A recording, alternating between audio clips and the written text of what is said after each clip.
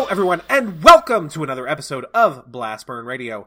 I am your host, Jolly by Nature, and with me today is our one and only singular co-host, our lonely boy, Messer Engine. Thanks for joining me today, Mess. How are you doing? I am doing well. I am a little sad that I am a lonely boy today, but we'll remedy that problem next week. And for the record, I'm just going to throw this out there now because I know it's coming.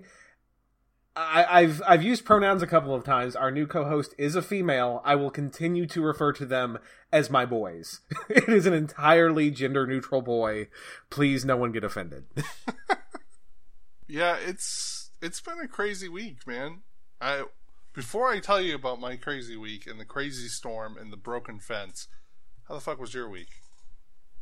It was pretty good. It's been a little over a week since our last recording. Life is finally settling back down after the holiday. We're settling back into our normal groove. But yeah, no, my week was pretty great, honestly. Things at work are actually starting to settle down. So, like, I'm still spending 10 to 12 hours there every time I go in, but I'm seeing a little bit of light at the end of the tunnel. I'm actually hopeful now that that's just not my life forever. And yeah, it's been pretty great. Today kind of sucked. We took my kids out in public, and they decided to do what my kids do when I take them out in public, which is make me look like the worst father in the history of time. But other than that, I'm pretty good. Mess, how are you, buddy? How was your week? Did you manage to fit any of that good new Mario Odyssey in? Yeah, I actually have played a lot of Mario Odyssey. It's really, really good. I need to play more. I'm on vacation this coming week, so I'm going to have plenty of time to do that, so that's exciting. As you know, I did my Emerald randomized stream on Sunday instead of our regular gameplay because we're in between series, and 2 words, Jolly: exploding Magby. Fucking exploding Magby. What the fuck? That thing knew Aerial Ace, Wish, and Explode. Needless to say, there is a dead Pokemon that should never have died to a Magby. Did you randomize the movesets, or did it just know those things? No, I had randomized the movesets. I realized after that happened that when I was using the randomizer, I was trying to make sure that the TMs got appropriately randomized, and I clicked the wrong box. So now anything can fucking know anything, and it's terrifying. Anyways, after Sunday, there was a huge storm that came in Sunday night. It was the leftovers of one of the hurricanes. Obviously not as devastating as it was down south, but we got a lot of trees up here in Maine, and 55, 60 plus mile an hour winds. Really not good. I woke up Monday morning, came down, like rubbing the sleep out of my eyes, and my wife was just pointing out the window, and I looked over, and our fence that surrounds our garage, like a large portion of it, was just down. The wind had snapped it at the base, the post base, just snapped it, shattered it. So we're in the process of destroying the fence now. To get it removed, but winter's on the way, so that should be interesting. There were also trees and telephone poles and like all kinds of stuff down everywhere on my way into work that day. So I got to see some parts of Maine that I didn't know existed because I kept getting rerouted everywhere I went. Beyond the chaos that was Monday, Tuesday, the rest of my week's been pretty good. I snuck in some Mario Odyssey, like I mentioned, when I could. It's been a busy week at work. Tonight, my shiny Dragonair became a shiny Dragonite, so that's exciting. Got a new, beautiful 2D SL Pokeball edition, as do you, I believe, for our Ultra Sun, Ultra Moon adventures. But yeah, that was my week. That was a lot more information than I normally give, but it was an exciting one. That's pretty cool. Yeah, no, it was a pretty big week around here too. I mean, obviously, Tuesday's our normal stream day, but I did not stream Tuesday because it was also Halloween and I have small children, so that kind of took precedence. And my kids had a blast dressing up as various My Little Ponies and prancing around the neighborhood demanding candy of strangers, which is the only time that's appropriate for some reason. But my oldest fell down and skinned her knee 3 times because she was so incredibly excited. And she has insisted that she wear her Halloween costume every day since Halloween. We can't get it through her head that, okay, sweetie, you can dress up and you can play pretend, but Halloween's over. Like, we're not going trick-or-treating again. And she gets real pouty. But no, like, our neighborhood gets really, really busy with kids. Like, I spent close to $60 on Halloween candy, and it was out within an hour. Which is whatever. Like, I'm glad that, we were able to do that for the neighborhood kids. But then I had, like, parents heckling me on the street because it's only 7 p.m. and I'm out of Halloween candy. So that was that was something. That was kind of frustrating. But what are you going to do? I survived Halloween. I mean, after last week's discussion about how much I dislike that holiday, I was pleased that my wife was home to fend off all the children that came to the door now that we live in a real neighborhood.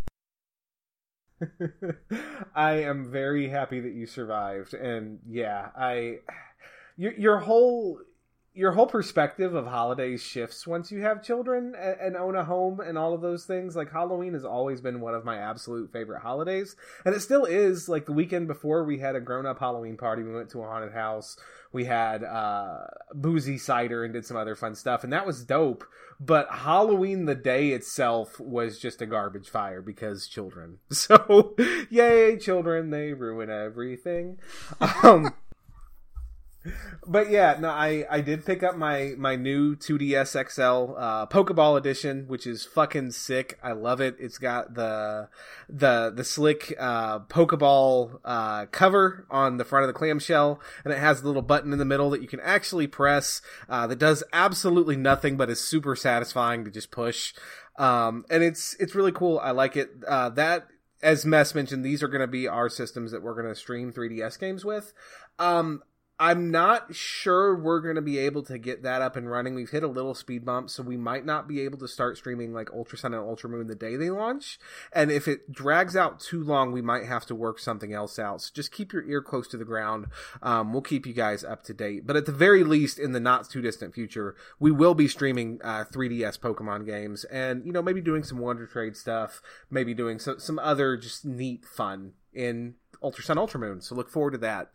And yeah, the other really cool thing for me this week was when I went to pick up my new Pokeball Edition 2DS XL, I found out that my local GameStop store is hosting a Pokemon 6v6 singles tournament for the midnight release of Ultra Sun, Ultra Moon. So I'm really excited for that. Like, I really want to participate and do well. And actually, my Friday night stream, a lot of it was playing in Pokemon Showdown and strategizing and building the team for that. So I've got a team of 6 picked out, and I've actually got them all bred at this point. I'm just in the process of preparing them, leveling some of them up to 100 to use bottle caps, and just getting ready for the big show, as it were. That's really exciting. That's a cool, little event to have for the release. Yeah, like it's really cool, and I'm kind of excited. Just for fun, honestly. And yeah, the team that I built, it did relatively well in OU on Showdown, and I sincerely doubt I'm going to be coming up against a bunch of competitors of just the quality of the type of people who hang out in OU on Showdown at a local GameStop. Like, maybe 1 or 2 will be serious competitive Pokemon players, but I'm guessing that I'm going to be playing a lot of 12-year-olds who are just I like Gengar because he's fat and smiley. So I think I'll do okay. Yeah, and you won't be in the situation that you are when we do showdowns where your entire team is half garbage because things died and we could only catch certain things and move sets are limited. So you won't have those limitations on you. Oh no, man! These are top tier boys. I'm really excited to bust them out. And actually, I built the team around Mega Charizard X because I finally hatched my own shiny Charmander. I hatched Rohaines for him weeks ago, and I was like, oh, I'll keep going until I get a second one for me. I'd actually like to have one. It has taken me this long to finally hatch my own. And of course, I named him Fireball after our dear sweet Fireball, who was so good for us. I was going to ask you if you named him Bobbert. Oh shit, I might have to visit the name raider. He might have to be a Bobbert. God damn it.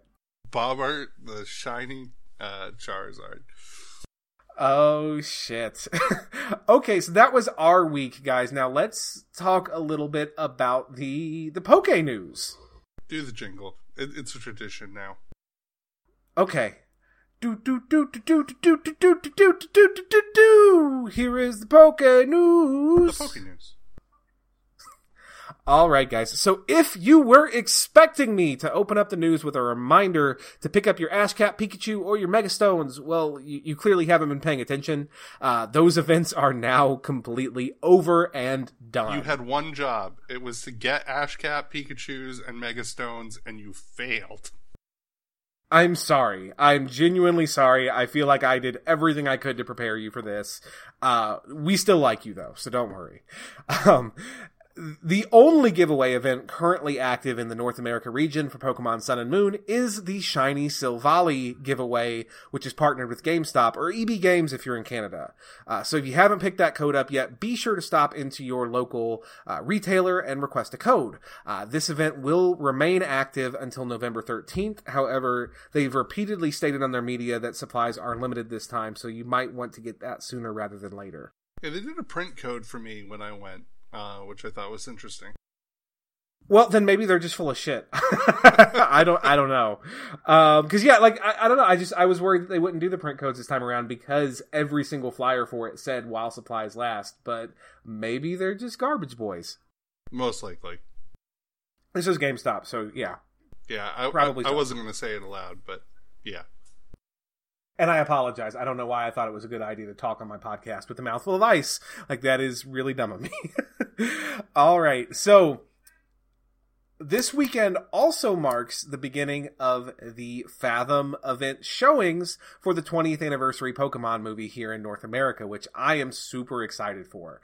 I know me and my wife and a good friend of ours are going tomorrow, as of this recording, on Sunday to our local theater to check it out. And if you're interested in attending, be sure to head over to fathomevents.com to find a local participating theater.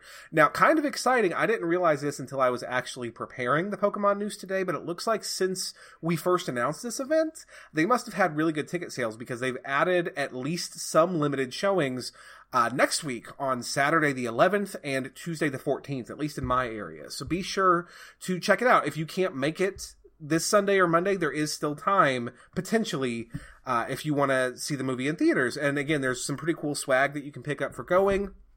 You can get the special QR code to receive your movie variant Ash Cat Pikachu for your Ultra Sun or Ultra Moon title later this month. I believe there's also an exclusive trading card. So yeah, good shit. Yeah, I'm off this week, so I'm going to have to go see if there's actually any local... This is Maine, so let's just be honest. Maybe nothing happening, but I'm going to check. Yeah, cool. If it matches what we have here in the Indianapolis region, at least, there is a 1 p.m. showing here in Indy tomorrow, or 12:55, I should say. There's a 7 p.m. showing on Monday, and then, yeah, when I checked today, there was a 1 p.m. showing next Saturday, and then a 7 p.m. next Tuesday. So, yeah, you've got some options. Maybe. This is the frozen north. This is true. You are practically Canadian. Okay. All right, guys. So if last week was slow in Pokemon Ultra Sun, Ultra Moon news, this was the Newsmageddon. This was the week of all the news. The scheduled announcement of this past Thursday came, and Game Freak certainly delivered. They did summarize all of the announcements in a brand new trailer, and I highly recommend you check it out. But before Mess and I unravel our feelings about the trailer, since there was so much announced, I just want to give a quick summary of the relevant facts so that we don't skip or gloss over anything. So first things first, the Team Rocket images that were hidden on Japanese promotional media that we discussed last week in episode 13 on the podcast, those were no fluke. Team Rocket has indeed returned once again under the leadership of the villainous Giovanni, now under the new name Team Rainbow Rocket. And the little bit that we see in the trailer of them is extremely threatening, especially since Giovanni finally has his fucking Mewtwo. Giovanni isn't alone in Team Rainbow Rocket, however, as it has been revealed that the leader of every villainous team up through Lysander of X and Y is joining Giovanni and returning to threaten Alola. The Battle Agency was also announced, which is a new battle facility where you use rental Pokemon in place of your own specially prepared friends, seemingly in the same vein of the Battle Factory from the Battle Frontiers of both Emerald and Platinum. It was announced that the selection of rental Pokemon will increase and improve along with your activity in the Festival Plaza, which, the way I see it, is both a plus and a minus, because, yay, a reason to use Festival Plaza, but, Festival Plaza. And prizes from the Battle Agency will include the coveted gold bottle caps. So that's exciting. Totem stickers were announced, which is a new collectible, which will allow you to use totem-sized Pokemon. It's unclear how customizable this feature is. The only totem-sized Pokemon that the trailer shows the trainer using are totem Pokemon from the game, things like Lurantis and Gumshoos. But it's a neat addition regardless, and hopefully it'll allow us to supersize all of our friends, and we can run around with a Wailord the size of a blimp. Yes. It was also announced that Island Scan will be returning to Alola, which was a feature that was very, very cool in the early days of Sun and Moon, and then kind of lost its luster once Bank was released. But it allows you to scan QR codes daily and access Pokemon that are not normally available in the region. And new and different Pokemon will be available from this feature in Ultra Sun, Ultra Moon. Last, but certainly not least, we had discussed a few weeks ago how Mewtwo and, quote, other legendaries would be available beyond the Ultra Wormhole, but the scale of this wasn't clear at the time. Well, they've clarified, and the answer to that question is all the legendaries. Every single legendary Pokemon from generations 1 through 6 will be available in Ultra Sun and or Ultra Moon. They're spread in a way that is familiar to anyone who played Omega Ruby and Alpha Sapphire, with one version of each pair getting one half of each legendary duo. So, for instance, I don't remember the actual pairings, so please don't correct me if I'm wrong, but if Ultra Sun gets Groudon, Ultra Moon gets Kyogre. And then you're only able to capture the third legendary of each generation, so in this example, Rayquaza, if you have both cover legendaries in your party. Interesting. And then finally, they announced the date of the next information release for Ultra Sun and Ultra Moon, which is November 10th. And that'll probably be the last one, as that's only a week before the game releases. So yeah, that was a whole lot of information for a single release. Mess, what were your thoughts and takeaways from the trailer? So, Team Rocket returning is really fantastic. I mean, they're the classic villain organization, and them coming back with the support of all the other, villain heads from the past series it's frankly amazing. It's a love letter to the fans. But for me personally, with us having just finished Red, Blue, Yellow, all I could think of is the episode where I mentioned that when you beat Giovanni in his gym, that he was just like a broken shell of a man because a 12-year-old just kicked him up and down, like destroyed his, henchmen and his evil organization and everything else. And I feel like he's been in counseling this entire time. And just like, someone was like, you gotta start over. You can't let those kids beat you, right? And he was like, you're right. I'm going to go out there and I'm going to rebuild Team Rocket better than ever. And we're going to be 12 and we're going to destroy his evil organization and just wreck his soul again. And part of me is really excited to see that, and part of me feels really bad for him. The battle arena seems cool. The fact that you can go in there and be like, yeah, I want to rent a Pokemon and go beat people up. It seems like a really cool way for people who are more casual to get into, the battle scene a little bit, with some really interesting rewards. The totem Pokemon stuff, I could take it or leave it. It's cool that there are giant Pokemon. It doesn't matter to me a ton. The legendaries, all the legendaries, holy crap, that's emphasized so hard in the trailer too. It's like when you watch a fighting anime and something happens and you get everyone's reaction, like the panel is cut so you have like different faces in each of the little polygons that they cut out for the panel. They did that for like every legendary that's ever been, and I was like, "Yep, legendary. Oh, more, yeah, ooh, more legendary. All okay, all the legendaries. Oh, and Faba appears. Fucking Faba appears on the promotional art for Team Rainbow Rocket. So evidently, Lucamine isn't gonna be mean this time. It's the crazy dude who worked for her. But yeah, this looks like they've put a lot of thought and fun into this last DS Pokemon game. There's definitely a lot here for the fans, and it's so clear that they're doing this for us. It's not even funny. You? Question mark? Okay, so thanks, Mess. Like that was really good. I also had a couple of thoughts and things that I was really, really excited about from watching that. Now, the reveal of Team Rainbow Rocket in that trailer and Giovanni as their leader, it was fucking perfect. The boss battle intro with the original Team Rocket theme, remixed and updated, but still that same theme playing, and his arrogant smirk, just it hit all the right notes. The fact that he has a Mewtwo is super threatening. I'm really excited to see where this particular story goes. The only thing that could have made that particular introduction better would have been if Giovanni's Mewtwo was wearing all of the fucking mind control gear that he wore in the anime. Like, that would have been fucking sick. But again, if wishes were fishes, but still really fucking good.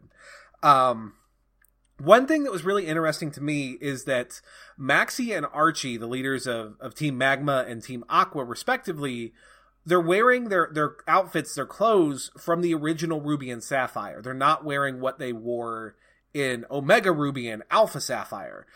This, just along with the fact that they're all together, leads me to wonder if there are villains, if there are versions of these characters, or if, like, Annabelle from the Ultra Beast, like, post-game story in Sun and Moon, if they're time and space displaced from another timeline by the Ultra wormhole, since Ultra Space seems to be such a key factor in the story of Ultra Sun and Ultra Moon.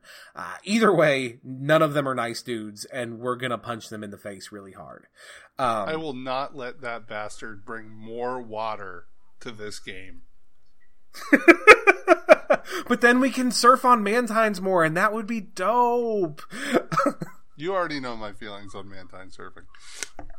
Oh, Mess, I forgot to tell you this. This was one of the really, really small information releases, not from this particular dump, but from a little while back, actually. But there's just been so many very, very small things. It's hard to remember to cover them all on the podcast.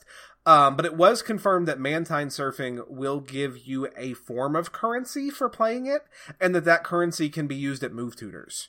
So it's not clear if that's going to be BP or battle points, which is what is traditionally used at those vendors, or if it's going to be something new. But there is a legitimate, compelling gameplay reason to take part in Mantine surfing. Wonderful. So that means you're just going to do it and hate it. Yep. Thanks, game developers. Awesome. Now, the battle agency has me personally really, really hyped. A new battle frontier or something of similar functionality was high on my wish list for Ultra Sun, Ultra Moon, and this is a huge step in that direction. I just want them to announce more along these lines next week. Either say, yep, you're getting a battle frontier, or here's one or two more battle facilities. That would get me really excited. One thing that I found super interesting and ridiculously hype wasn't actually in the trailer, but was on actually the piece of promotional art that Mess has already referenced. It was I'm not sure where and how it was initially released by Game Freak, and I apologize. I was at work Thursday. It was a busy day, but I came by it by way of the official SarahB.net Twitter feed, and this promotional art shows the male player character, Sun Helio, whatever his name is, surrounded by his team of 6 Pokemon and his allies out in front of the Team Rainbow Rocket base, and in the sky above the base, there's all the bad guys profiled in a huge Ultra Wormhole. Now, what was super interesting is that the bad guy from Generation 7, as Mess referenced, it wasn't Guzma, it wasn't Lusamine, it was Faba, the cowardly, selfish Aether Foundation regional manager. Likewise, your allies on the ground aren't Hau and Lily, as you might expect. They're Sophocles, the electric trial captain, the kind of tubby guy with the Togedemaru. Mm-hmm. Wick, the matronly Aether Foundation admin, and can I just say that it's fucking brilliant that in this, like, tense world on the line moment, Wick just looks slightly surprised and is holding an armful of fucking malasadas. Like, I brought snacks! Kids, make sure you eat. And last but certainly not least, fucking Guzma. Guzma is a bro, you guys. Your Ultra Boy, Ultra Guzma is here, and he's on our side this time. And if my hype level was at a 9 before that, it's at a fucking 12 now. Now you, too, can travel with the bug trainer who fails at life. I'm already a bug trainer that fails at life. I don't need that. Oh, Jolly, that was mean to yourself. It was. I'm a sad boy. All right, so that is our Poke News for the week. That was our big announcement on Ultra Sun, Ultra Moon, and our spin on that. And again, I think that at this point we're all kind of waiting to see what they announce on the 10th, and more importantly, just to get our hands on these fucking games. Yeah, it's really exciting. When I went to go pick up my Pokeball 2DS XL, I actually got my pre-order done and paid it all off, so now I just gotta show up and pick it up. So I'm hyped. Dope. And yeah, well, no, that's not the week you're on vacation, but you have been taking Fridays off. Yep. And I get Fridays off, so yeah. All right, guys. So we are currently between games. So in lieu of our normal Nuzlocke content, we would like to bring you something a little different, a little special tonight. This is going to be the second episode in our series of Content Creator Spotlights, where we sit down with podcasters, YouTubers, streamers, or just content creators of all stripes who make cool Pokemon shit that we love and that we hope you will love just as much. A few weeks ago, I got the privilege to sit down and chat with tonight's special guest, and I really hope you enjoy learning about him and the content that he produces. So without further ado, without any more interruption, let's go ahead and roll that interview.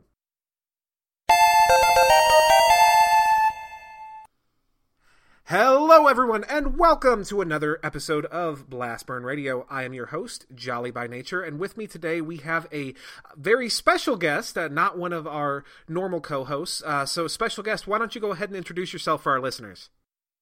Hey, everyone, it's Kellen, False Swipe Gaming. Oh, what's up? Hey, Kellen, how you doing today? I'm great. How are you? I'm wonderful. Thank you very much for asking. So this is the second episode in our series of Community Content Creator Spotlights. If you guys have been listening, if you remember, a few weeks ago we had Nathan K from the podcast Sylph Radio on to talk about himself and his show. And this time, Kellen from False Swipe Gaming was gracious enough to offer up some of his time and sit down and talk with us this evening. Now, Kellen, why don't you tell us a little bit about yourself and about your channel? All right. Well, I'm just a guy who really likes Pokemon. I do competitive Pokemon, like for now anyway. I mainly do videos on the history of competitive Pokemon, like basically like how each one has done over 6 generations. I don't do Gen 7 mostly because it's still, the metagame is still fresh, and you honestly, after researching this for a while, you never really know like what someone can think of that will just shake up the metagame. So that's why I'm holding off for Gen 7. Oh, that's really cool. That's actually one of the things that I really, really like about your channel, just as someone who watches your videos, is, when I first saw you pop up in like you may enjoy this bullshit section of YouTube, not to be too insulting to other PokeTubers out there, but I just figured that it was going to be very, very heavy, I guess, speculation, and a lot of just kind of going over what's already available for you to see on Smogon, just because that tends to be what a lot of other PokeTubers do when it's not like a solid gameplay video, is it's just a lot of opinions and speculation and not a lot of facts. But man, you are super facts heavy in your content. Like, you source, you show, even video going back to Nintendo Cup, which is wild. So that's really, really cool. Oh yeah, thanks. Well, I don't really like, I am like all about the facts. Like, I really try to be, because I feel like, especially with Pokemon, there's a lot of, just because of the nature of the game and the way that you can play other people, like, it's not really, there's not a lot of critique that goes around in how people normally use sets. And I'm not saying that you shouldn't make your own sets, but there is for like a game to be competitive, there needs to be a certain metagame to form of it. And when a metagame comes out, optimal sets come out, and then ways to counter those optimal sets come out. And then you have all this stuff. And then that's when it can turn into speculation. But like, after like so many years after a meta is played, then that's when I guess you can get a pretty large sample size of what people use, is what I'm saying, if that makes any sense. And I appreciate the compliment on that too. Oh yeah, definitely. Again, our goal with these episodes, for you, dear listeners, is not just to plug other content creators, although we definitely want to do that, but to plug content creators that we enjoy. And so, again, that's why I reached out to Kellen and False Swipe, is because I consume their content. I enjoy their content, and I hope that you guys will too. I really hope you'll check them out. Now, Kellen, to you as the Pokemon fan, not necessarily as the content creator, how did you become interested in Pokemon initially? What sparked that initial interest for you? Okay, well, I think the majority of Pokemon fans, it all started when I was a kid. I was 4 years old. I did know how to read, so I think I used to watch, like, I don't even remember what I used to watch, but I would just watch like random kids shows on like PBS or something. And then my cousins actually, because I used to hang out at my grandfather's house all the time, so I would see my cousins a lot. My cousins would be like, "Oh, Pokemon is on." I was like, "What's that? I want to watch it." And then I saw it. I loved the show instantly, and I liked. I told my mom to get me like the videotape because I didn't see the first episode, and I guess I was conscious enough to be aware that shows that I would be watching were actually like were like ongoing, so I didn't really get to see how everything began. So my mother bought me the tape that has like the very first episode, like I Choose You or whatever, and then I absolutely just I loved how savage Pikachu was in there. And then I heard there was video games for it, so I told my mom for my birthday I wanted a Game Boy and the Pokemon games. And then on my next birthday, I got Pokemon Red. And ever since then, I just kept playing. Like every time a game would be released, I'd be there to get it. And I'm still doing it. So it's been roughly like 15 to 16 years already. So that's really awesome. Like, I can't even, again, I was a little older. I was already, 12 when the first games came out. And this is something I've talked to my brother about a little bit, because he's substantially younger than me. He's closer to your age. And just how neat it would have been to have been able to ride that wave, even as a younger kid, because, by the time it caught on for our age group, I was definitely full steam ahead in Red and Blue, and still pretty much in Gold and Silver. But by the time Ruby, Sapphire, Emerald was coming out, it was starting to be, as far as my peers were concerned, at least, it was kiddie shit.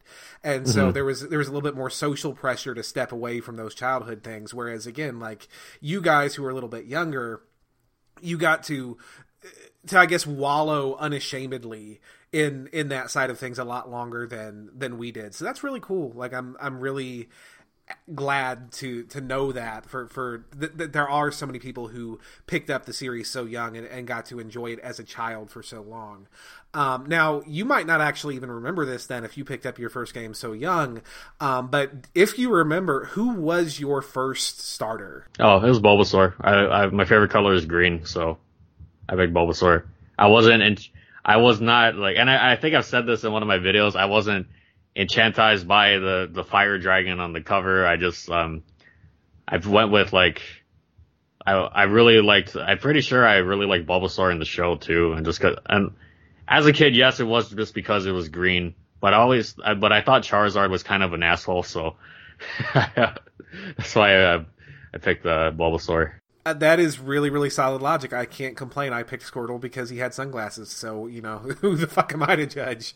Yeah. Is Bulbasaur still your favorite of the original Kanto starters? Yes, but also because I was into competitive and I go by, well, actually now Charizard is really good, but, back then he was, I think I know a lot of, like, the casual fans will, like, they will, like, I don't want to say complain, but they'll frown upon people who talk shit about Charizard because, like, oh, Stealth Rocks isn't everything. But I am 100%, like, I feel bad about it now, but back then I was 100% guilty of being one of the people saying Charizard sucks because of Stealth Rocks. And Venusaur is the best of the starters and all that. So yes, Venusaur is still my favorite of the first gen starters. I mean, that's just as valid of reasoning as anything else. And I mean, yeah, if you're playing singles, then yes, Stealth Rocks is love, Stealth Rocks is life. There's really no denying that. I mean, personally, when I'm feeling more competitive, I'm more of a VGC man myself. So entry hazards are a much smaller portion of my thought process. But yes, in singles, absolutely, Stealth Rocks are a force. But there, I would argue that Rock Slide is also very prominent in VGC. So, and that's a very, very valid point. Yeah, like later Charizard. We got Talonflame anyway now, right? So, well, actually, well, not anymore. No. Oh, R.I.P. Bravest Burb. We will always miss you. All right. So, and again, I know that this is like the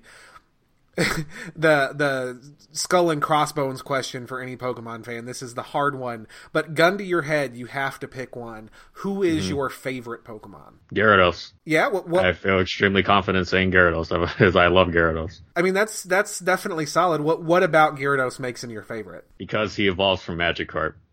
It's like, it's like the one, like, I'll admit, as like, I'm not even trying to gain sympathy here or whatever, but I will admit as a kid I wasn't very bright. Not academically wise, but like, I guess in terms of video games, because I would play a lot of video games with my cousin and I would always lose. And so I didn't really consider myself that good at video games, but I would still play it for fun anyway. And Magikarp I just thought Magikarp was always like, it's just this really pathetic little fish. But then with enough training or like whatever it takes to level up, it just turns into this giant monster and then it wrecks everything, and that like, especially, and I also love the episode where James buys the Magikarp and he starts like, he starts like talking shit to it, right? And then you finally push Magikarp too far and it evolves into Gyarados and destroys everything. So that's really why, honestly. Like, I just like the idea of it evolving from a little, like, literally like one of the worst Pokemon ever into one of the best powerhouses in the game. So that's really solid. And on the more thematic elements of the games, I've always found it really, really interesting how Gyarados tends to be very embodiment of masculine and aggressive in trainers. Like, anyone who is supposed to be a man's man and aggressive tends to rock a Gyarados, whereas if you are a female antagonist, you're almost always rocking a Milotic. And I always thought that was kind of an interesting contrast and comparison. Now, do you use Gyarados? Like, do you use him in your competitive sets? Oh, absolutely. The thing is, like, I stopped playing competitive Pokemon at the beginning of Gen 6. I I think because I got into Smash at the time, so I went full Smash after that. But back then, yeah, I would always try to put Gyarados on my teams. Nowadays, now that the Tapus are running around, probably if I were to get back into it, probably not. But it's still every now and then I'll make a team centered around it just because I love him so much. So. And what did you think of his Mega Evolution, both from a gameplay and from a design standpoint? From a design standpoint, I thought it was amazing. Like it's big. It's just like it looks even more threatening. Gameplay, I feel like I kind of got ripped off because I wanted it to be a dragon type so hard. Charizard got one, but they made it a dark type for some reason, and I find it extra odd just because like if they thought that making it a dragon type would be too overpowered, like they literally just invited fairy types over. So you have something that could take it out, like Clefable or maybe Clefable couldn't. But and my point is like there is a type that would resist it or nullify it if it was a dragon type, but they just didn't. They made it a dark type, and I don't get that at all, to be honest. That's valid. I've heard a lot of argument that Gyarados is intentionally not a dragon type because the myth that he's based on isn't a dragon. So they wanted to make it very clear that he's a water serpent, a flying serpent, but he's not a dragon.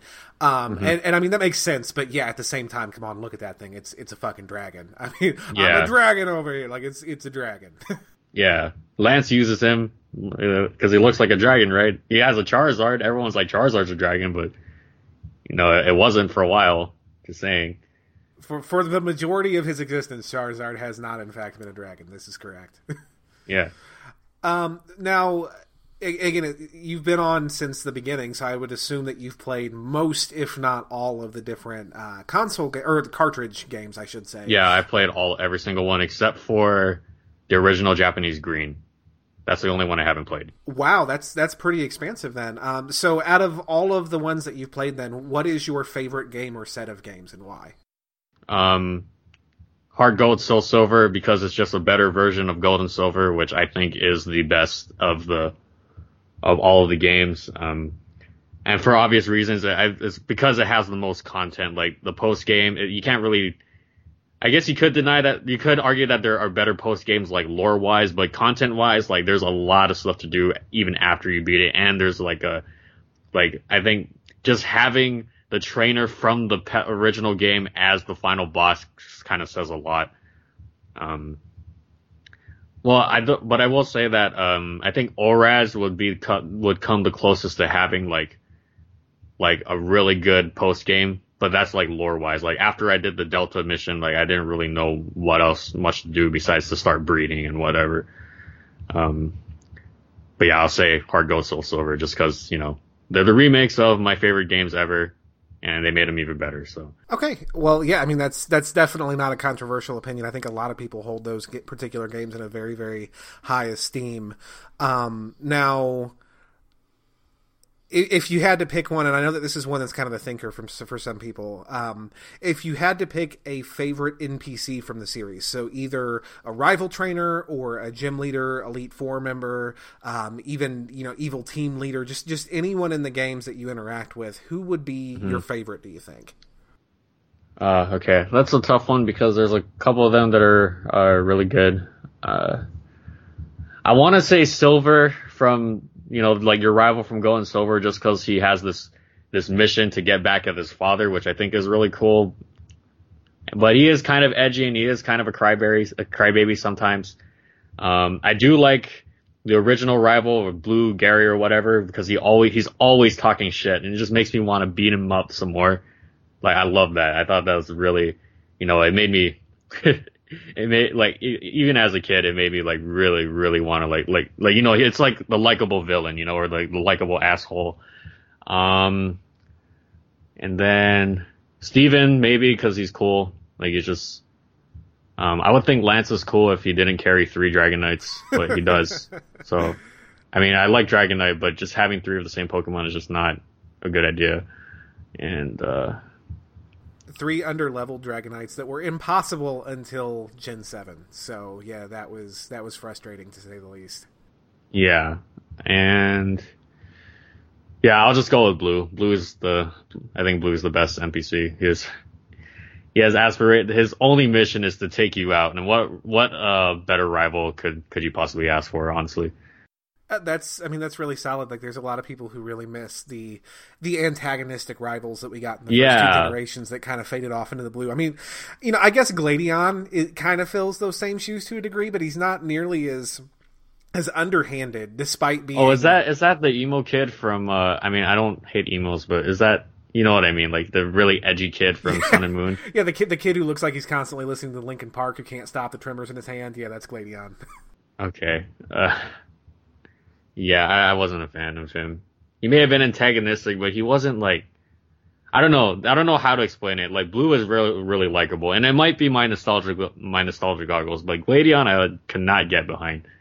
I don't know why.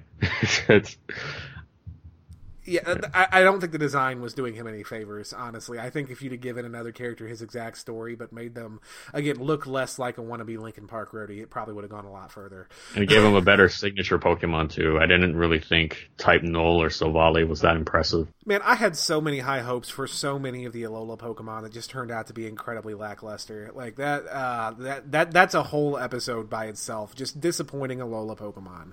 But that's, that's neither here nor there, really. But yeah, that regional dex did not, design wise, fantastic. Actual playability, not as much. Now, Kellen, do you have any real experience with the primary focus of our show, which is the Nuzlocke challenge, or any other like variant challenge rule sets? I have done a Nuzlocke, so I guess so, yeah. Yeah, how'd that go for you? Well, I did it in one of the later games, so I guess it wasn't that hard. So, I mean, I did it. It was fun. It was only fun when I thought for sure that one of my Pokemon was going to die. And then I remembered that I could just trick the AI into doing something else. And I was like, oh, okay, never mind. Yeah. The more you know, the more strict you have to make the rule set to make it an actual challenge. That's definitely a factor. Yeah. Okay, cool. Well, our hosts, at the time that this podcast should be airing for our audience, our hosts should be gearing up to head into the Generation 2 games. We're going to be competitively Nuzlocking and playing Gold, Silver, and Crystal. Now, for at least one of our hosts, actually for Rohan, this is going to be his first experience with these games at all. He's never played them. Now, again, I know that you on your channel have a pretty big emphasis on competitive Pokemon in general, and also the history of competitive Pokemon, not just what's good now, but what has been good historically. So with that in mind, what advice would you give to our challengers to hopefully be more successful in those games? Well, if they, well, are you going to tell them like information beforehand on like where to get what, or are you just going to let them figure them out themselves? Well, I mean, they're going to have access to this, of course. They're going to be able to hear this audio, but then on top of that, yeah. I mean, on top of that, we haven't banned information sources, so they have things like Cerebi. They can look up where encounters are and what the encounter rate is, things like that. Okay, so my first advice would be, especially for a Nuzlocke, you can only catch the first Pokemon you encounter on a route or like an area, really, right? So, my first advice was that if you know for a fact that there is a gift Pokemon there, like someone you get from a trainer or someone you can trade, I would try as much as possible to not encounter anything else. And wait, do you have gift and trade Pokemon banned or no? Well, we haven't set the specific rules for that game series yet. Like, again, we're doing our Red and Blue challenge now, and in Red and Blue, we're allowing gift Pokemon outright. I think we're going to get a little bit more strict with those things as we go. But yeah, we're definitely allowing them, whether it's going to be only as your first encounter or just you can take. Okay, well, if they are allowed, I would definitely just not encounter anything until, like, for example, wherever you get Eevee in Gen 2, like Eevee evolves into 4 really useful Pokemon and 1 really shitty one, but it's easy to control like what you get from that. And basically any Pokemon that's easy, that not easy, but that you can control to like you can control the means of getting it, I would go for it, like, because at least you know where you're getting into. Like, for example, like at the Lake of Rage, I would definitely if you do have the money, assuming, I would definitely stock up on repels or something and then take the Gyarados instead of trying to get something else in the area, because I don't recall anything anything that good being around the Lake of Rage. I could be wrong, but I don't remember anything that's good in that area. And then my other advice is that, like, if there's like an area where you know, like, it's really common to get a Pokemon and you know it's good, like, I would like go for it. Like, for example, like Swinub in that ice cave or whatever. I'm pretty sure Swinub's common. It's been a while since I played the games, but sure. I'm pretty sure, because Piloswine isn't that bad. It can hit a lot of, it's got ice attacks. It can hit a lot of things. And then it has ice ground coverage. That's also, I'm pretty sure it learns Earthquake on its own. If it doesn't, I mean, that would really suck to use your 1 TM, but if it does, like, I would go for something like Swinub, who's like really commonplace and evolves into something good. But with that said, I would not go for, no matter how much I love Crobat, I would not go for Zubat, just because, like, it's such a pain to level up in the beginning. But you might not have a choice when it comes to Zubat. And that's pretty much it, other than stock up on lemonades. Lemonades are great. They're cheap and they're cheap and they heal more than Super Potion, if I recall, for a lot less. Okay, cool. So basically then, I mean, there were a couple of other really good little nuggets in there, but your primary advice is then to try to take as much randomness out as you can. That if you have a sure thing versus a random quality, always take the sure thing. Yeah. Wait, is it, or you guys are racing each other, or is it like...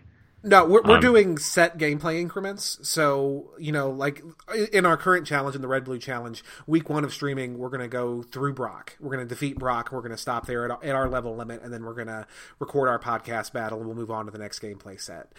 We're obviously going to have to portion the gameplay a little differently with Gen 2 because those games are so massive, unless we choose not to go to Kanto, which we'll discuss when it comes to that. I feel like we should do the whole thing. I don't feel like you're getting a good gold, silver, crystal experience without beating Red, personally, but we'll figure that out. But yeah, we're doing set increments. Okay, so it doesn't really. So would it matter, like, time wise, if they were like trying to farm? I say farm, but really just stand in front of the vending machine and try to get, like, stock up on lemonades and stuff. No, that's absolutely something. If you want to spend your time doing things like that, you absolutely can. All right, cool. And I don't remember, our energy roots and those items, are those a thing in Gold and Silver? I don't remember. I'm not sure. I think that the herbal medicine was added in Gen 3, but I could be wrong about that. So listeners, if I'm wrong, then feel free to shit talk me. I know that's that's what happens. Yeah, because those for a Nuzlocke are great unless you're trying to evolve something through friendship, or unless something knows return as its primary nuke. Yeah. Okay, cool. Now, Kellen, how did you get into YouTubing? Okay, well, I've always wanted to be, like, a YouTuber, like, ever since, like, middle school. I think, like, middle school is also where I discovered my love for, like, video editing in general, and that is what I'm trying to get my career in at right now. I go to grad school for editing. Oh, nice. Currently, so that is, like, that is where most of my editing, like, knowledge comes from, is, like, just over the years of just picking up a bunch of different programs and then learning it and whatnot. As for YouTube, I've always liked the idea of being able to, like, make your own content and then, like, being able to, like, interact with fans and whatnot. Which is kind of ironic considering I'm not really, like, an attention person. Like, I actually tend to be, I prefer to be away from, like, crowds. And even then, like, on film sets, like, I always choose to be the footage, like, the storage guy, because so I don't have to go on set. But it's I do like being able to share, like, just stuff you've made. So I got into it around, I'd say, when I was like towards the latter half of 8th grade. Like, I tried to, like, I would upload videos, which I've all deleted now just because I'm embarrassed about it. But back then it was fun. And then I think, like, that was before when I would just post random things of, like, video games or, like, my thoughts on whatever, and then I just share it with my friends. And then when I got into Smash, actually, around 2013, 2014, I was like an okay, like, I'm nowhere near as good as an editor as I am now, but back then I was like, I knew enough to, like, just cut and paste things together. and I met a top player in Smash who lived in the area named Kira, and we became pretty good friends. And then when and this is for Smash Brothers Melee, by the way, I don't think Smash Bros. Out yet. Okay. And he said that he wanted to teach like the players in our area by making videos, and he asked me if I could. First he asked me if he could borrow my equipment. I said sure, and then it was either, I don't remember this clearly, but it was either taking him a while or he just like either couldn't figure it out or it was taking him a while to make it. So I was like, hey, I could help you. He's like, oh, okay. And then we started a channel called SSBM Tutorials, and instead of making it just available to people in our town or in our city, we made it available to the entirety of the Melee community. And for the Melee community in general, at the time there wasn't a lot of edited content. It was more so just stream VODs, and the top players stream and what they teach to other people is really, like, the content itself is really good, but the way it's presented wasn't like all too great. So I thought I could make it easier by, I have this more or less top player who he knows he's top 100, but he knows a lot about the game. And for the new players, I thought it'd be really beneficial to just, cut out all the delays in the stream or whatever and just make it like really, really like straightforward and more or less fast paced. And so SSBM Tutorials was born, and we made it a goal to make a video, at least one video every week, and we would experiment. And then I actually learned a lot about editing from doing that too. And then from there, after, I don't remember what sparked this, but no, I do. So the only problem I had was that I'd always have to, since I was, I'm to an extent, I still am a big noob in Melee, like relative to the scene I'm in right now. Like, everyone here is really good, but I would always have to wait for Kira to like write the script and stuff. And like, it's not that he wasn't doing it in a timely manner, is that I was so eager to just make things on my own that I was like, okay, I want to start, or one of my friends, named Ken, who's, Sephiroth Ken, he told me that I should just start my own channel. And I was like, okay, well, at first I was a little skeptical because I wasn't really used to like narrating anything. Cause, I'm not really like an attention kind of guy, but I just did it. And then, like, I wanted to do Smash content at first because that was the current thing that I was into. But then I remembered I tried to get into Pokemon content and I failed miserably just because I was only doing what everyone else was doing. And now that I'm a lot more knowledgeable with this stuff, like, I was like, okay, maybe I can do it like right this time. And, even though I haven't played competitive Pokemon since the beginning of Gen 6, I still love talking about, like, it's kind of like Twitch plays Pokemon, where I know a lot of people actually tried to play it like on the stream, and a lot of people watched it, but a good number of us we didn't actually like watching it live. A decent portion of us didn't actually like watching it live, but we did love hearing about the lore that people made up about it. Sure. Like, that was amazing. Like, all the, like, the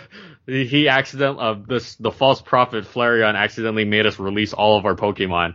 So we killed all these Pokemon, but then now we have the Helix fossil that can't be deleted. So he must be like, that shit, it was memey, but I loved it. Like, it was so funny. So from there, I was like, okay, well, maybe I could talk about, I love hearing about, and like, it also comes with Melee too. Like, Melee has been around since 2001, and it's competitive scene for like maybe only like a year after that. So like maybe like 15, 16 years now. And I loved hearing, like, the thing that got me into the scene in general was the documentary that was about like the past rivalries and stuff. So I loved hearing about past metagames because of Melee. And so when I thought about like, that's when I was like, I think it'd be really cool if I made past videos on the past metagames of each Pokemon. And that way for an episode, I could just keep doing a Pokemon. But then it'd still be interesting because, you never really, even though for some Pokemon, especially like the better ones, they usually stay the same as far as sets go. But for a lot of them, like, you never really know what type of mechanic when a new iteration of game comes out will change a Pokemon like forever. And that's really interesting to me. So, I was like, well, if I'm gonna that's like Pokemon is the only other thing that I really know anything about, and like I know a good number about Smash, but I'm still a noob, so I'm not really sure if anyone will listen to me for that. And so I was like, okay, well, I'll just try Charizard. Let's see, there's always that meme that Charizard sucks. I might as well, let's see how he, like, if he was really that bad, like, before Diamond Pearl. And then I found out that he wasn't bad, he was decent before that. And that was I was already having fun just cause, I didn't know that, like, I didn't take the time to look past Gen 4 because I started playing competitive in Gen 4. Sure. I'm sorry this answer's so long-winded, but basically telling how everything got started. And then, so I looked past Gen 4, I was like, wow, this is actually really fun to do. And then I did the Charizard video, and I advertised it on my Smash YouTube channel at the time.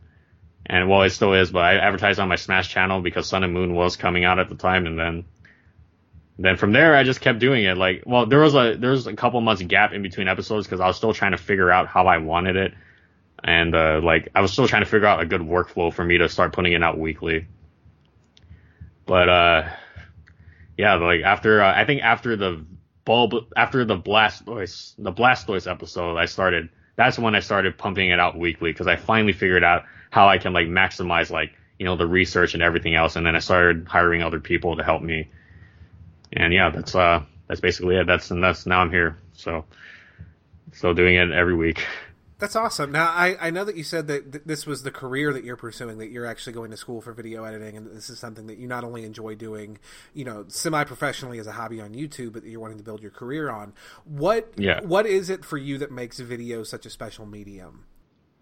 Well, like I said, like before, I'm not really like an attention type of guy, but making videos was this sounds really, really fucking cheesy, but making videos is my way of expressing myself. Like, I can, in a video, like, I'm not really, like, I guess talking in front of, like, I'm not afraid to talk in front of crowds, but, like, live, I always, like, I always choke, or, like, I don't really get stage fright, but I do, like, it takes me a while to develop my thoughts to say to people. But in the video, I have all, like, relative to the preparation time, I have all the time I want, and then I can be, like, I feel like I can be myself in them, basically.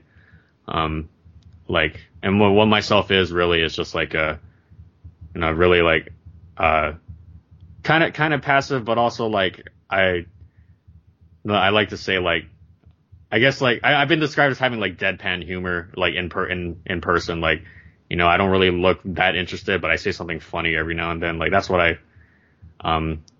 that's how I want to express myself most of the time. And then video is usually my best way to do it because you do it through your characters, or you do it through like your stories or what have you.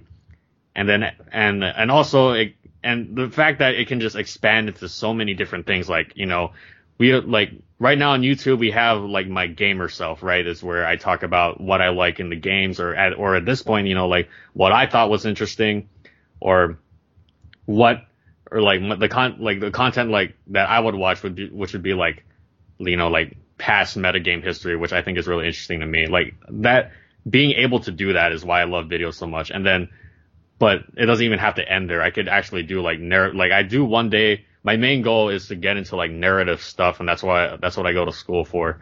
But with the narrative stuff, I can really, really express myself that way. So basically, it's all about expression and like utilizing all the techniques of storytelling to like get your message out there. And that's why I love it so much.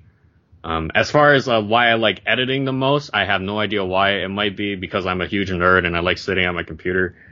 Because I don't really like writing too that much, although I have been told I'm not that bad at it, but I don't think I'm that good at it. And then directing, I actually like directing, but I don't like having to like do like, because directing is also like partly producing, where you have to like keep track of a whole bunch of different people, and you have to make sure that they're always on it. But with editing, like, it's just, unless like, aside from the director, it's more or less like just you and your thoughts, and like it's like you're finalizing it, you're putting all the pieces of the puzzle together. So yeah, I guess that's basically it.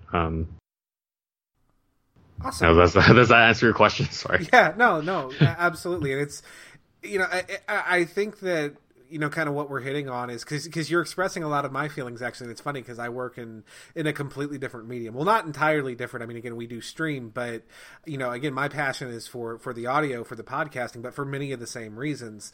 And I think ultimately, just what it comes down to is that creative people have to express that, and so you find your way of doing so, and you just cling tightly to it. So that's really cool. It's really cool that even though we're working in very different things, we have a lot of the same feelings on them. Now, who influences you? Like, what content, whether it's other YouTube creators, whether it's, even TV, radio, anything that you consume, really inspires you and influences the way you create your content? Okay. Well, as far as for Pokemon and for gaming in general, I'd say for editing techniques, game theory, for the way, like, presentation-wise or the way it's written, I'd say Jaywitz. I really like Jaywitz, even though he's kind of, I think some people think he's bland, but I think he's great. Like, his content is just really solid. I think his is a really good example of, like, what Pokemon content should strive to be. For competitive-wise, I do have a bit of a snarky side, so I'd say Shofu, probably. I think that's Aura Guardian. I really like Aura Guardian. I think he's the most. I mean, I don't think he's underrated, but I feel like he definitely needs more traction because he thinks of topics that I don't really like normally think of, like him and Dobbs. But I mostly like Aura Guardian. I mean, no offense to Dobbs, but I really like Aura Guardian a lot just because of the topics he thinks of. So yeah, I guess those would be my main influences. As far as like narrative and like film goes, I'd say anything that has satire I will absolutely love, like South Park, the earlier episodes of Family Guy, and then like let's see what else. I guess Monty Python to an extent, and then like yeah, that's basically it. Like it's really it's funny because in school, like, I've only been doing drama, but I think this semester I finally get to do a comedy film. So I'm excited for that. So, yeah. Okay, awesome. Now, this might not be interesting to anyone else, but it's super interesting to me, and it's my podcast, goddammit, so I'll talk about what I want to talk about. So it hasn't been that long since we had to go through this creative process for our show, so it's just something that's been very much in my mind recently. What was your branding process like for False Swipe Gaming? Like, how did you settle on the name of False Swipe and on Aegislash as your mascot when you were branding your channel? Oh, okay. Well, to be honest with you, I wasn't really thinking about like, as in like a brand that would spread. I was just thinking about a brand that meant something to me. So this is I don't think it's a long-winded answer, but it is like, it's not like a short answer. False Swipe is a move where in the game where no matter how many times you use it, right, it will never kill the Pokemon, right? Yeah. Like, it will always, like, even if you hit it at 1 HP, it still remains at 1 HP, right? I'm pretty sure. Yeah. Yeah, okay. So, if you notice, like, on my banner, I also have Marth right next to Aegislash. And the reason for that is, like, I play Marth in Melee. He's my favorite character in the game. And, like, he's, I like sword characters for some reason. And Marth is the best one. But then again, if I had to choose, I'd probably pick Link, but Link sucks. So, Marth is the character is my character in Melee. And the biggest critique I get from like players like I play in tournament or I lose to in tournament or the top players that I play with or they say that my punish game is awful. And what that really means is that like even though I win the neutral, like I mean I don't even think my neutral is that good to be honest, but even if I win no matter how many times I win the neutral, if I can't get rid of the stock because like in Smash, like, it's not really about, like, how many times you hit them. It's if you make sure you don't, it's more about making sure they don't get back to the stage. Yeah, absolutely. So what the punish game refers to is that, like, how much mileage you get off of winning the neutral. And off of winning the neutral, I get so little mileage. Like, it's almost comical. I don't even know how I beat people, Like, it's almost comical how little mileage I get off of my grabs or off of my openings and stuff. And so, like, basically, like, you ever watch Rurouni Kenshin? Yeah, back in the day, absolutely. He has the sword that doesn't kill people, right? Well, that's just like me in Melee. I can't kill anybody for some reason. I can't take, it's so hard for me to take a stock. I don't even know how I win. like certain, like some matches, but like, I mean, I'm not, relative to the people in my scene, SoCal, I suck, but, I don't even know how I win my round 1 or 2 matches, but I just can't punish, like, it's so hard for me to take a stock to the point where it's comical, and that's where I was like, okay, well, I want to do Melee and, I want to do Pokemon and Smash, and then maybe other games if I get into them, but then, like, mostly Pokemon and Smash, so how do I integrate them together? And then I noticed, like, oh yeah, isn't there that move in Smash that literally, like, is translated to the back side of a sword, and it doesn't kill anybody? Oh yeah, false swipe, and then that's how it happened. I just picked Aegislash because I thought it would look cool with Marth holding it, because their colors are kind of like, I guess they kind of match a little bit. Yeah. And that's how the branding, I guess, was born. That's actually really cool. That's a pretty a very personal answer, and that's honestly the way those kind of creative processes should go down. I think you don't want your brand to be something canned. You want it to be something that kind of comes organically, comes from who you are, comes from the heart. So that's pretty cool. Yeah. Now, Kellen, if we have any listeners out there who are interested in creating content of their own, but maybe they've never done it before, they have no idea where to start, but if they want to start making their own YouTube videos, what advice would you give to someone who is starting from scratch and has no idea what to do? Okay, well, I would say the biggest takeaway I got from making this channel, or even from making my Smash channel, SSBM Tutorials, like, the biggest thing was that you have to find, like, especially nowadays where YouTube is so saturated with so many people, like, I know this sounds like a no-brainer, but you really, really have to stand out. Like, the biggest, like, the final nail in the coffin for me of making my videos was the fact that when I searched up competitive history of X, like, of whatever Pokemon, nothing came up. Like, and I was super surprised. I was like, really? No one has done this yet.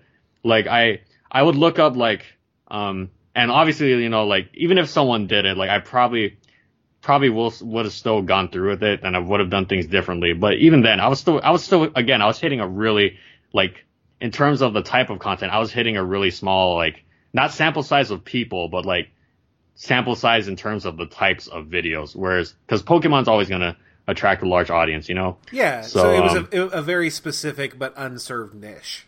Yeah, basically. So that's my biggest advice. Like, you always, like, I see some of my friends start to do YouTube, and then, like, I think, like, man, if they listen to this, I'm really sorry, guys. I'm gonna put you on blast a little bit if they listen to this later. But you guys gotta, like, you can't just, like, do, like, if you see, like, for example, like, a top 10 whatever, like, top 10 favorite Pokemon, and, like, it's really subjective and stuff. I don't mind subjectivity as long as there's, like, a good reasoning for it. But, like, now when you make that, now your video is gonna be in the list of, like, everyone else's top 10 favorite Pokemon, or everyone else's top 5, top 7, top 4, 5. Oh, the video that I really did not approve of is that one by Screen Rant. Or actually, I don't think it's even by Screen Rant. It's like a guy who copied a Screen Rant article, and the Screen Rant article isn't even that good. Like, it's 10 Pokemon that are actually unbeatable. Like, man, oh my goodness, I don't even know where to begin with that. But anyway, like, no Pokemon is unbeatable. No. But anyway, like, my point is that you don't want to get lost in, like, the sea of, like, everyone else's, like, stuff. Everyone who's trying to be, like, the first person to put out news. Or, like, I do like news content to an extent, but there's just so much of it, like, there's, like, I feel like that's, like, and I get it, it's, like, the fastest one to put out, but I don't really, and, I get really tired of it, and then, like, it gets, like, so oversaturated with all these other people who are trying to put out news. But if you find something that's, like, similar, but also, like, different enough for people to like, get their attention, then do it. Like, it has to be, like, it's like a balance, like you said, it's like a untapped niche, but it still, like, applies to, it still has the potential of the audience, but it's still something that people haven't seen before. And I've gotten comments saying that, like, the reason why they watch it is because they haven't really seen anyone that talks about it. Like, the most they've seen, I remember when I was first doing the videos, or I was first thinking about making the videos, when I would look up, like, if it's already been done, the most I would see was, like, oh, the origins of this evolutionary line from like, I think it's from a channel called Kanto University, which I did enjoy the video because Shofu and like some of my other YouTubers I used to watch were in it, but like, it's still like, it's just putting, it wasn't about like how Pokemon, like, my favorite part of Pokemon anyways, like how they beat each other up. So it was just more about like, they dwell in this habitat and they do this and then they evolve into this or something like that. I don't know. It was like reading Bulbapedia, but in a video form. And I guess you could argue that my videos are like reading the Smogon articles just in video form, but I also try to like go beyond and try to look up like, actual like statistics and whatnot. So, but yeah, I'm going off on a huge tangent right now. I'm sorry, but that's the main thing is just find your niche. I don't know what it is, but that's something that you're just going to have to figure out if you want to get into stuff, and just don't like try to be like relatable to the pop. I guess like, I mean, if you really want to sell out, try to be relatable to the popular content, but don't like, I don't know, don't overdo it, because at that point it's just not like, it's not like like. And if you're making the same videos as guys like Verlisify and Shady Penguin, then why are they going to watch you? They're just going to watch Verlisify and Shady Penguin. So, yeah, exactly. Yeah, that's exactly my point. So yeah, absolutely. So if someone's already like established, like, then why should we watch you? Like we're going to go watch Verlis or yeah, like you said, Shady Penguin or which one is Callum? Hoodlum's Crafty, right? Or yeah, Hoodlum's like Crafty. Yep. Yeah. And then like I've also gone on, like, I think I got drunk once and then I ranted to this about like some of my, because I did stream Melee a lot, like some tournaments for like maybe like 2 or 3 years, and then like I got like kind of not popular, but I got like relative to the other local streams, I got bigger, but that's because I had the backing of my Melee channel. Sure. So that was my niche, But there's something, like, and what I would tell a lot of the streamers is that you really have to like, okay, like it's really great that you match the production quality of Gimmer, who does VG Bootcamp, who's the biggest Smash streamer out there right now. Like, that's great that you do all of that. But like at the same time, like Gimmer's already established, we're all going to watch Gimmer. Like, why should we watch you? Like, that like I wasn't saying that to them to be a dick. I was being devil's advocate, like, what makes you different from Gimmer? When we already know that Gimmer is already established because of his like his credibility or whatever, so basically they have to try to set themselves apart. And I will admit though, for tournament streaming, that is very hard. Like, your branding is basically the region you live in, like, honestly, but it's still something to think about when you want to like get your name out there or whatnot. Yeah, absolutely. And I think that those are some really, really solid tips for really anybody wanting to produce any kind of content, but especially for YouTube, because, again, if you're interested in Pokemon and you want to create Pokemon content, YouTube is already pretty saturated with Poketubers, so definitely find something to make yourself special. That's really solid. Now, Kellen, I don't know... I know that you're a competitive guy, but I also know you haven't been super into the current meta, so I don't know how prepared you are for this question, but I also know that most people who play competitive generally have something in the back of their minds on this topic anyway, so even if it's not necessarily current, if it's from before, I'm sure you've thought about it. Now, if you... As a competitive player, if Game Freak and Creatures Inc., if they call you up tomorrow and they say, Kellen, we've watched Fall Swipe Gaming, you seem like a very knowledgeable young man, we need to fix the meta, it's broken, you can invent a move or a type or make any other kind of adjustment that you need to fix the Pokemon metagame, what would you change and why? That's a tough one because, like you said, I'm not up to date with Gen 7. Well, I did watch Worlds a couple days ago, but other than that, like, I'm not really, especially for singles, I'm not really that, like, I do read articles every now and then, but I don't really watch it as much. Sure. But with that said, I know a lot of people don't like seeing the Tapus just cause, it's like, they're like, oh, they think it's always the same thing, but honestly, and this is only, and I've like, come to terms with this just because I played Melee before. Like, that's how a metagame is. Like, people are trying to win. They will find a role that suits them, and they'll take the best Pokemon that can serve that role. And the thing I love about the Tapus is that they take out a lot more of the, I'm not gonna call it cheese because it is pretty viable. But like, for example, electric terrain, you can't be put to sleep or something like that, right? And then for misty terrain, you can't be status, I think, or something like, but my point is that they take out like a lot of the non-engagement part of the Pokemon battling. Like being defensive is good. Like I'm not gonna fault anyone for playing defensive or like, and it does form a strategy where it is a viable strategy if you have an opportunity to put someone to sleep and then like you do it.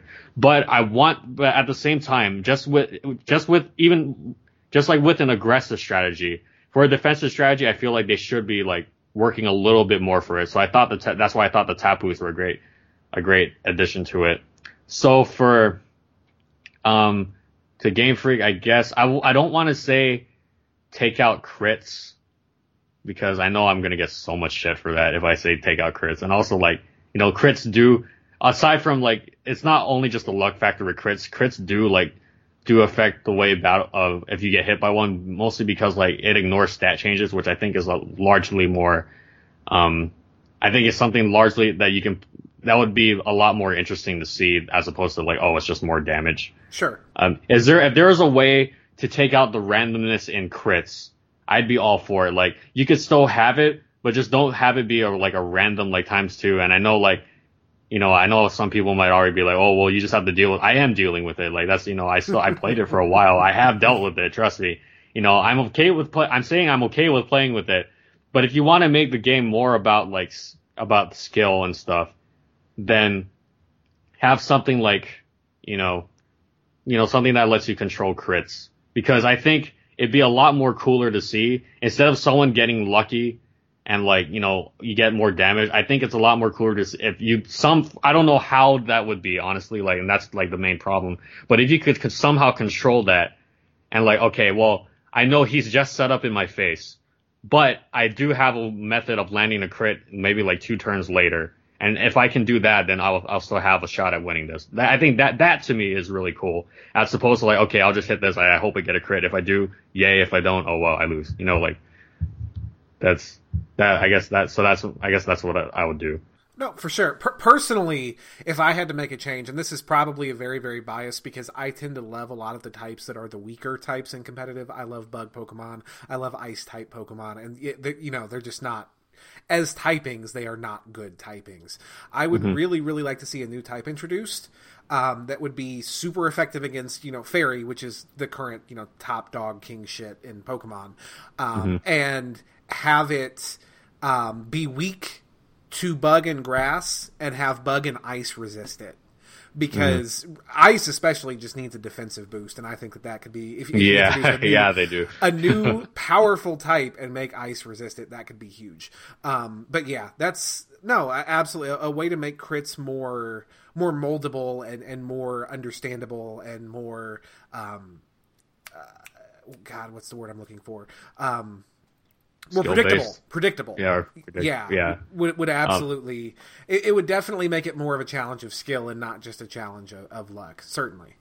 Yeah, and I definitely. But for the time being, like, I've always played Pokemon this way. Like, I always, if they have a move that like has a high critical hit ratio, or has a 30% chance of burn, or has even a chance to OHKO, I always assume that it's just gonna happen. Yep. Because and I think honestly. That's part of like coming to terms with like how a meta is even without patches. Like that's honestly for now that's what people have to do. But I'm just saying that it would be a lot more funner, and I think it'd be a lot more hype when watching those matches that like, oh, he planned to hit the crit right here. Like right here, and that's because that's how to get past the boost that his opponent just made. And I'm not saying to make it like super easy either, like I don't know I don't know how they would do it, so I can't really offer solutions unfortunately, but if there is a way to do it, then make it happen. Like that's why I like there is the only way I know of controlling that at the moment is Scope Lens, Focus Energy Kingdra. Yes. I love that set so much, like because it ignores But does it ignore your stat changes as well? I think not in the current meta. It used to. In Gens 1 and 2 it ignored your stat changes. Okay. Yeah.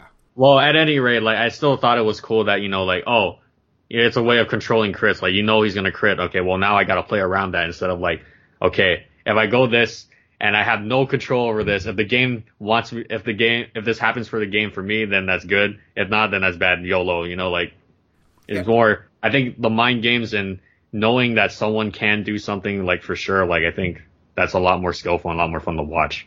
So. Yeah, for sure. Other than that, there is one ice type move. It's a low BP move. I think it might Frost, be icing. Frost Breath, yeah. Frost Breath. Yeah, Frost Breath is 100%. I talked about that in Tauros. Okay, that's also, I thought that gimmick was really cool, but I know it's a gimmick, but I think it's so fun. You Frost Breath your own Tauros to get Anger Point, and then you try to sweep. That's cool.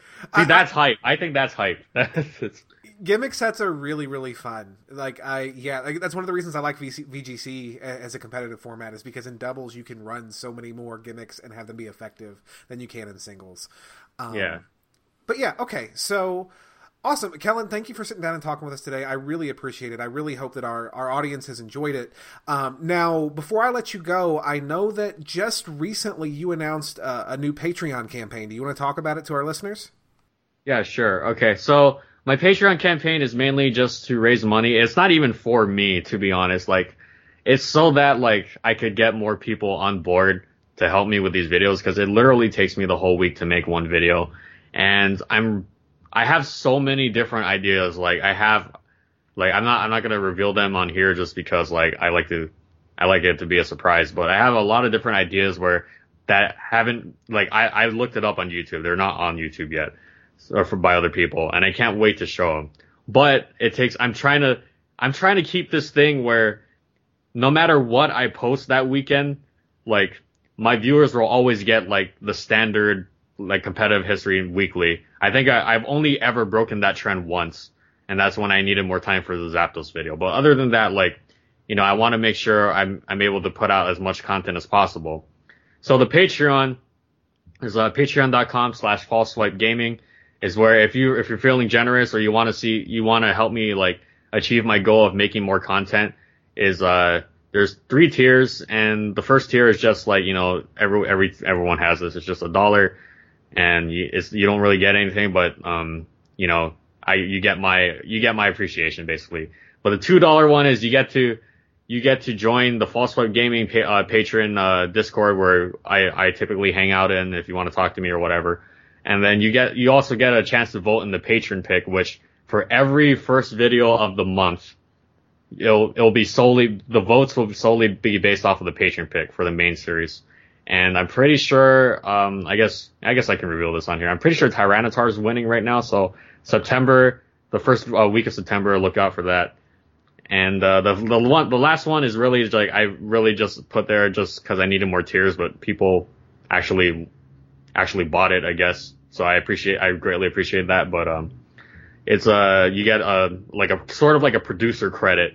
You get your name at the end of the video, showing that, you know, you contributed to this video, which everyone who watches my videos contributes to it, but they contributed, like, a little bit more. And but yeah, it's not even, like, you know, I'm not in any financial trouble. Like, honestly, I'm not trying to drain my fans of money. I'm just saying it's just for, like, if they want more content, then they can help out. And if they don't, then things will just stay the way they are. So yeah, that's basically it. Okay, awesome. Well, guys, again, with me today has been Kellen of False Swipe Gaming, and I really can't stress this enough. The content that he's producing is both entertaining and original. Again, on a platform where everyone who's doing Pokemon content is generally doing mostly the same things, he has found something really original and cool, and I really enjoy watching it, so I hope that you guys will check it out and watch it as well. You can find him under False Swipe Gaming at YouTube. You are youtube.com/fallswipegaming, correct? Yes, I am. Yep. Absolutely. youtube.com/fallswipegaming. You can also follow Kellen on Twitter at Kellen_FSG. And yeah, absolutely check out his content. Kellen, thank you so much for joining us today. Thanks for having me, Jolly. It was really fun. Awesome. Well, we're going to go ahead and kick it back to our normal hosts to see you guys out. And everybody, I hope you have a great one. Take it easy. See you, everyone. Bye. Thanks, Past Jolly. We are back, folks. I really hope you guys enjoyed listening to that interview as much as I enjoyed doing it. Kellen is a great guy. He's making awesome content, and I really encourage all of you to check him out. YouTube.com/FalseSwipeGaming is where you can find his videos, and be sure to follow him on Twitter at Kellen_FSG and his channel at FalseSwipeG. Also, if you enjoy the content that he makes, consider subscribing to his Patreon. It'll directly contribute to more of the content that you enjoy. Yeah, I was super stoked that he said he loves Gyarados because it made me think of the Spicy Cat discussion from last week. Yeah, dude, I can't even. I'm offended that Spicy Cat was so disrespected after putting in so much work. But that's whatever. Rohain's gonna Rohain. That's Spicy Cat. That we is loved what you, it is. Even if we hated you, rest in peace. All right, so next week in Blastburn Radio, the wait is almost over, guys. Episode 15 will be our introduction to Gold, Silver, and Crystal, where we'll set our rule set for the next leg of the challenge, and we'll discuss the second generation of Pokemon games. After that, the challenge will once again be afoot, and we'll resume our weekly Nuzlocke gameplay and streams, and in Mess's case, that will include the addition of a wonderful new piece of equipment. Isn't that right, buddy? I am so excited. It's going to be so great. 3 months of Hat of Shame. Now, next week will also include the introduction of our new co-host, so be excited for that. She's a great friend and an incredible gamer, and I am really sure that you guys are just going to love her just as much as Mess and I do. Yeah, absolutely. It's going to be fantastic. And, I mean, she gets to join us at a great time. Gold, Silver, Crystal, great games. Classics. Now, remember, folks, just because we're in between games in our Nuzlocke series does not mean that we aren't streaming. Mess Buddy, I'm assuming you'll be continuing your randomized Emerald run this week? Yeah, 6 normal time. I can't talk. It's late. 6 p.m. Sunday, the day after this one. More Emerald, fun time, exploding Magbies. Show up for the I don't know what fucking moveset this thing has. It's a blast. No pun intended. Heyo. Yeah, and for myself, I'm not honestly sure what exactly I'll be streaming. Might be more Pokemon trading card game, might be more Showdown, might be something else entirely. But I will stream, and it'll be Pokemon, and I'm sure that we'll have a good time doing it. Now, as far as our community interaction this week actually didn't bring any emails or messages, which isn't horribly surprising given that no one can be playing along with us when we're in between games. We did follow up, however, on our promise to sit down with fan of the show Tom Archard, who is now streaming on Twitch as Trainer Mimic, and we let him take on our champion teams on Showdown. Now, Tom lost a few friends taking on the Pokemon League, so to make things more fair, we each only brought 4 to face him. How did your match with Tom go, Mess? I played him twice, actually. I won both. The first match, I kind of roughed him up quite a bit. Pierce gives no fucks, and she just demolished things. The second match was a lot closer. I think I had 1.5 Mon left at the end, but it was really exciting. You know, for a first time Nuzlocker, that guy knows his stuff. Yeah, that's cool. So, you know, Mess, I've been telling you all along that the fatal flaw in Kahlua in my sweeping Kabutops is that he can miss any given Hyper Beam. And he's very frail and easy to kill if he misses. And we saw that against Tom, actually. I managed to get Kahlua in, set up either 1 or 2 swords dances, but enough swords dances. And I was fully prepared to sweep his entire team when I missed his Venusaur Saboteur with Hyper Beam, and it razor leafed me into dust. Yeah. I did win that match. Again, even though we only brought in 4, it still wasn't exactly fair. We got to choose which 4 to bring in, and we just, in general at this point, have a lot more experience than Tom does at battling people with these particular teams because we do it every fucking week.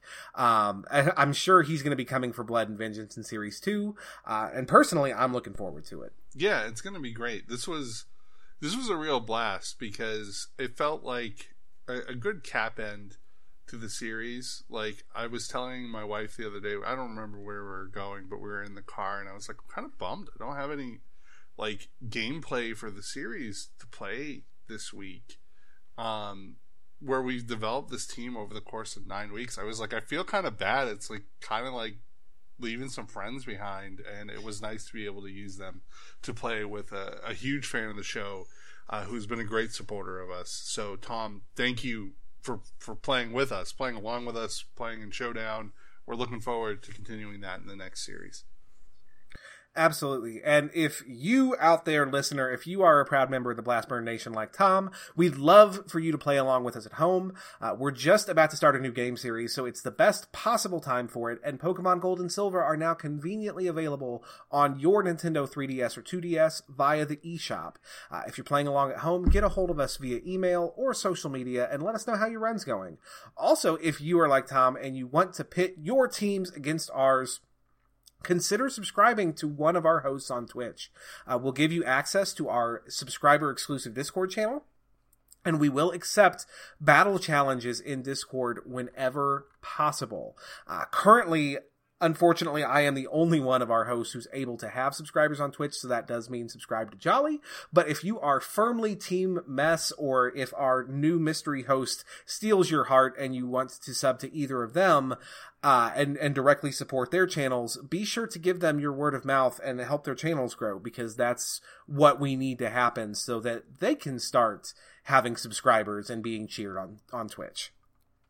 Yeah, absolutely. It's we've actually, I think all of us have seen a big uptick in followers and viewers over the course of Series 1. So thank you, everybody who shows up every week and keeps us company. Okay, well, that's going to be our show for this week, guys. Now, as always, even though we are not currently in the middle of a Nuzlocke series, we will be streaming. And Mess, you generally stream Sunday evenings. Is that going to be correct again this week? Yeah, like I said, it'll be Sunday night, 6 p.m. Eastern. Just go ahead and join me. I'm pretty much there every week at 6 p.m. Eastern, so definitely stop by and tune in. It's going to be a blast. Awesome. And where is your stream found on Twitch? Twitch.tv/MezerEngine. Just type it on in. It'll bring you right to me. Awesome. Now, as always, I am Jolly by Nature, and I will be streaming this Tuesday evening at 9 p.m. Eastern at twitch.tv/Jolly by Nature. And again, I'm not actually sure what we're going to be streaming yet. Probably either TCG or Showdown, but we'll be doing something fun. And I hope you guys stop by, and I hope you have fun. Now, as always, guys, I do just want to stress that we do want your emails. We want your direct messages on social media, your tweets. We want to hear from you. Whether you are playing along with us at home, doing your own super hardcore, way better than ours challenge run, and you just want to talk about it, or if you just want to give us your thoughts and feelings and feedback on the show, please send us your emails to blastburnradio@gmail.com or tweet at the show at blastburnradio. Message us on Facebook. Get at us somewhere. Now, as always, I do want to thank our singular host for joining us. Now, Messer Engine, where can our listeners find you and Mythic Portal Games online? As always, you can find me at Messer Engine on Twitter. You can also follow Mythic Portal at Mythic Portal on Twitter, or Mythic Portal Games on Facebook. Come check out our stuff. We're doing some really interesting things right now with the new space game, which you should be starting to see some stuff about soon. And we have, like I mentioned in a previous episode, a sculptor working on minis. So lots of exciting things happening. Make sure to check it out.